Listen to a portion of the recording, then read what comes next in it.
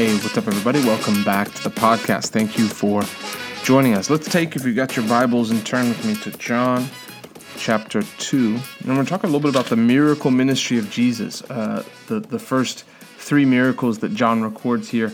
So we'll start at John chapter 2, and then just note some things about miracles. You know, God's a good God. God has things planned for us. Plans, you know, the verse, plans to prosper us and not to harm us. But the reason why God, we talked about, is God in control. The reason why God's will doesn't come to pass in our lives is because of either ignorance on our part, or just unbelief on our part, or disobedience on our part. And so we're going to see here through the Bible what it takes to walk in miracle territory, to walk in provision, to walk in abundance, to walk in the power of God. And you'll see some common ground between these three miracles that we see here in John. But John chapter 2, verse 1, it says, "The next day there was a wedding celebration in the village of Cana in Galilee. Jesus' mother was there, and Jesus and his disciples were also invited to the celebration. The wine supply ran out during the festivities, so Jesus' mothers told him, 'They have no more wine.' 'Dear woman, that's not our problem,' Jesus replied. 'My time has not yet come.' But his mother told the servants, 'Do whatever he tells you.' The King James says, 'Whatever he says unto you, do it.'" And this is really the key to our life as Christians. It's the key to our ministry. It's the key to miracles. It's the key to signs and wonders, is do whatever he tells you to do. The power of God is contained in the Word of God. It's contained in the command of God. It's contained in the instruction of God. When God tells you to do something, it's because he's wanting. Faith is action, so there has to be an action beside your belief. If you say you believe, but there's no action to show that you believe, that's not faith being exercised. Faith always has a corresponding action. So let's take sowing and reaping, for instance. People can look at sowing and reaping as God's way of just testing our love, and that's part of it. The Bible actually says your giving proves the sincerity of your love. But giving is an action to show that you believe God's word. He said, "Give, and it shall be given unto you. Good measure, pressed down, shaken together, and running over, shall men give into your bosom." So we know that giving isn't just to test our love. There's a seed time and there's a harvest time. The Bible says, as long as the earth remains, seed time and harvest time remains.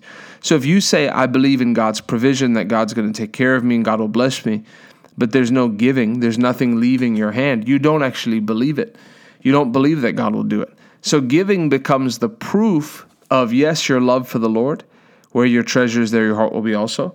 But it's proof that you believe the word of God. Man, I'm out on a ledge. So when God calls you to seed, I found that the easiest way to learn the voice of the Lord, to recognize God's voice, is to hear him in giving, and also to hear him in winning souls, in being available to tell people about Jesus. And so you can tune into the voice of God and get to know the voice of God in those areas. If your heart is closed to give, man, I don't know. You won't make it far as a Christian if your heart is closed to give money. The Lord will use you as best as he can, but that shows a heart that doesn't love, because love gives. For God so loved the world that he gave. And so when God calls you to seed, if God's put a seed on your heart, know that God isn't doing that to deplete you. God's doing that because he's got a harvest in mind. So the Bible says here, whatever he says to you, do it. That's the instruction. Whatever he says to you, do it. Why? Because the Lord will require a step of faith. It actually is a law. God has to see that step of faith to be able to do what he wants to do. If you can think of it this way, God's looking to bless you, but he can't. He's limited by your actions of faith. God's looking to heal his children, but he can't because of their unbelief. God's hands are tied. He's set up what's called the law. Romans 3 talks about it, the law of faith. There's a law that we have to have our end of the bargain. It's the same thing. God wants everyone to be born again. But if people don't believe and confess with their mouth and make a decision, I'm serving Jesus, and repent, they don't go to heaven. God wants everyone. God's not willing that any should perish, but all should come to repentance. And so there's the corresponding action. So Jesus' mother says, "Do whatever he tells you." Standing nearby were 6 stone water jars used for the Jewish ceremonial washing. Each could hold 20 to 30 gallons. Jesus told the servants, "Fill the jars with water." When the jars had been filled, he said, "Now dip some out and take it to the master of ceremonies." So the servants followed his instructions. Just key. Whatever he says to you, do it. And then they did it. So the servants followed his instructions. When the master of ceremonies tasted the water that was now wine, not knowing where it had come from, though of course the servants knew, he called the bridegroom over. A host always serves the best wine first, he said. Then when everyone had had a lot to drink, he brings out the less expensive wine. But you have kept the best wine until now. This miraculous sign at Cana in Galilee was the first time Jesus revealed his glory, and his disciples believed in him. So here we have an account, very interesting, that these servants that were there that the mother just said, do whatever he tells you to do, they were actually the ones with their neck on the line. Why? Because, this was these water pots, it says, were used for cleansing. This is what they washed their hands and they pulled the water out to wash their feet in. It's what they washed the dust off their feet with. So these weren't like your drinking water pots. These were the hand washing basins, right? And so for them, when they drew, go fill those up, they take it to here's the person. This wouldn't have just been any person. This was the master of ceremonies. So he was a person held in esteem. Imagine if, first of all, they think, well, I filled this up with water and I'm taking this over here to this person. What are they risking? They're risking their jobs. Who knows what they're risking? But that's why it says the master of ceremonies didn't know where it came from, but the servants knew. They knew that he was drinking hand-washing water that had been turned into wine. Imagine, what they're thinking. What if nothing happens? We're going to take this over here to the master of ceremonies. He's expecting a glass of wine. He's going to drink it, and then it's going to be water, and this is water. What are you doing? Where did this come from? And then they're going to have to point, sir, it came from those basins over there. What, the hand washing basins? What's wrong with you? So here they were risking sticking their neck out on the line. When it comes to the power of God being released, when it comes to miracles, it's going to take sticking your neck out on the line. I remember when I first came on staff at Revival Ministries International as a pastor, just last January, and it was during a camp meeting. I'd been on staff for less than just a few weeks, and I'd been talking to a good friend of mine, Pastor PJ Vivier, who's in South Africa now, and he ran the healing school here. And we'd been talking about faith, and he was just talking about how faith is action. And so that had just been revolving over in my spirit. But I felt Pastor Rodney gave an altar call. It was like a Thursday night or something like that, somewhere in the middle of the week. And I just felt to go back and help out at the altar call. And so I just went back there, and someone else was doing the talk, after the altar call on one of the portables. And then he's like, he had helpers, and then he's like, all right, helpers, you can go and lay hands on people. And so I'm ministering, and then I look and I see this guy in the back, and he's kind of slouched over, and he's in his 50s, and he's just slouched over. And I walked up and I said, sir, what do you need? And he said, pastor gave the call for if a storm came against your life. He said, I was out on the mission field. It was somewhere like Honduras or something. And suddenly this chronic fatigue hit me, and it's taken me off the mission field. I can't do anything. He's like, I sleep 18 hours a day. I don't have any energy. It's devastated my life. It's been like this for a few years now. And in my heart, I'm just thinking, faith is action. Faith is action. And so I wanted to just lay my hands on him and pray for him to be healed. But in my heart, it kept revolving in my heart. Faith is action. Faith is action. So I said, stand up. And he looked at me like, didn't you just hear me say, he couldn't even make himself sit up straight. And so I help him up. The ushers that were there help him up.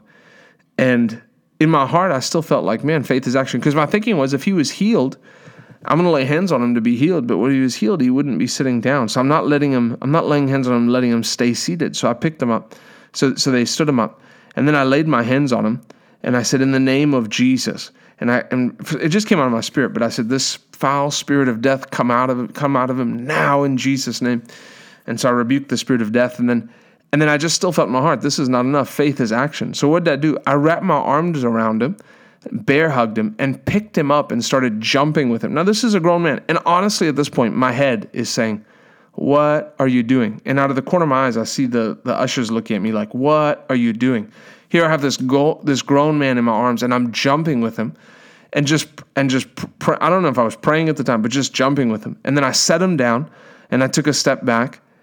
And I looked at him. It was like this moment that seemed to last forever. And he looked at me, and he goes, woo! And as high as he can, he turns and kicks like a karate kick.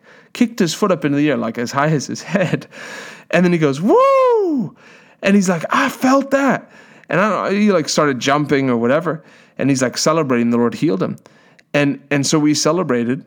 And then 2 days later, I was walking through the hallway of the church, and this man comes up to me, and I honestly didn't even recognize him. And he said, hey, are you the Bible school student? I kind of laughed, the pastor. Have you the Bible school student who laid hands on me? Yes. He's like, man, since then I've had energy. I'm completely healed. He's living in San Antonio, but he'd come down for the conference. He's like, I've been running up and down the steps at my hotel. The Lord has totally healed me. And praise the Lord totally healed him. But what happened? It was that my heart was quickened to, hey, faith is action. If he's healed, he's not sitting in this seat slouched over. My mindset was just, I just want to lay hands on him, don't want to disrupt. But faith is action.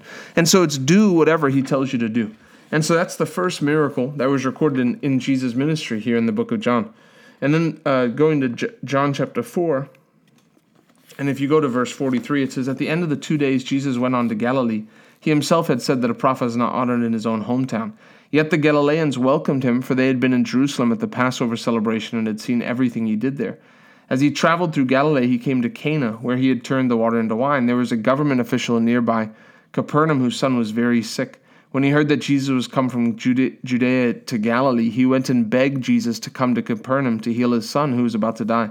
Jesus asked, will you never believe in me unless you see miraculous signs and wonders? The official pleaded, Lord, please come now before my little boy dies.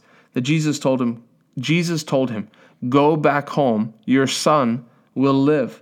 And the man believed what Jesus said and started home. While the man was on his way, some of his servants met him with the news that his son was alive and well. He asked them when the boy had begun to get better, and they replied, yesterday afternoon at 1 o'clock his fever suddenly disappeared.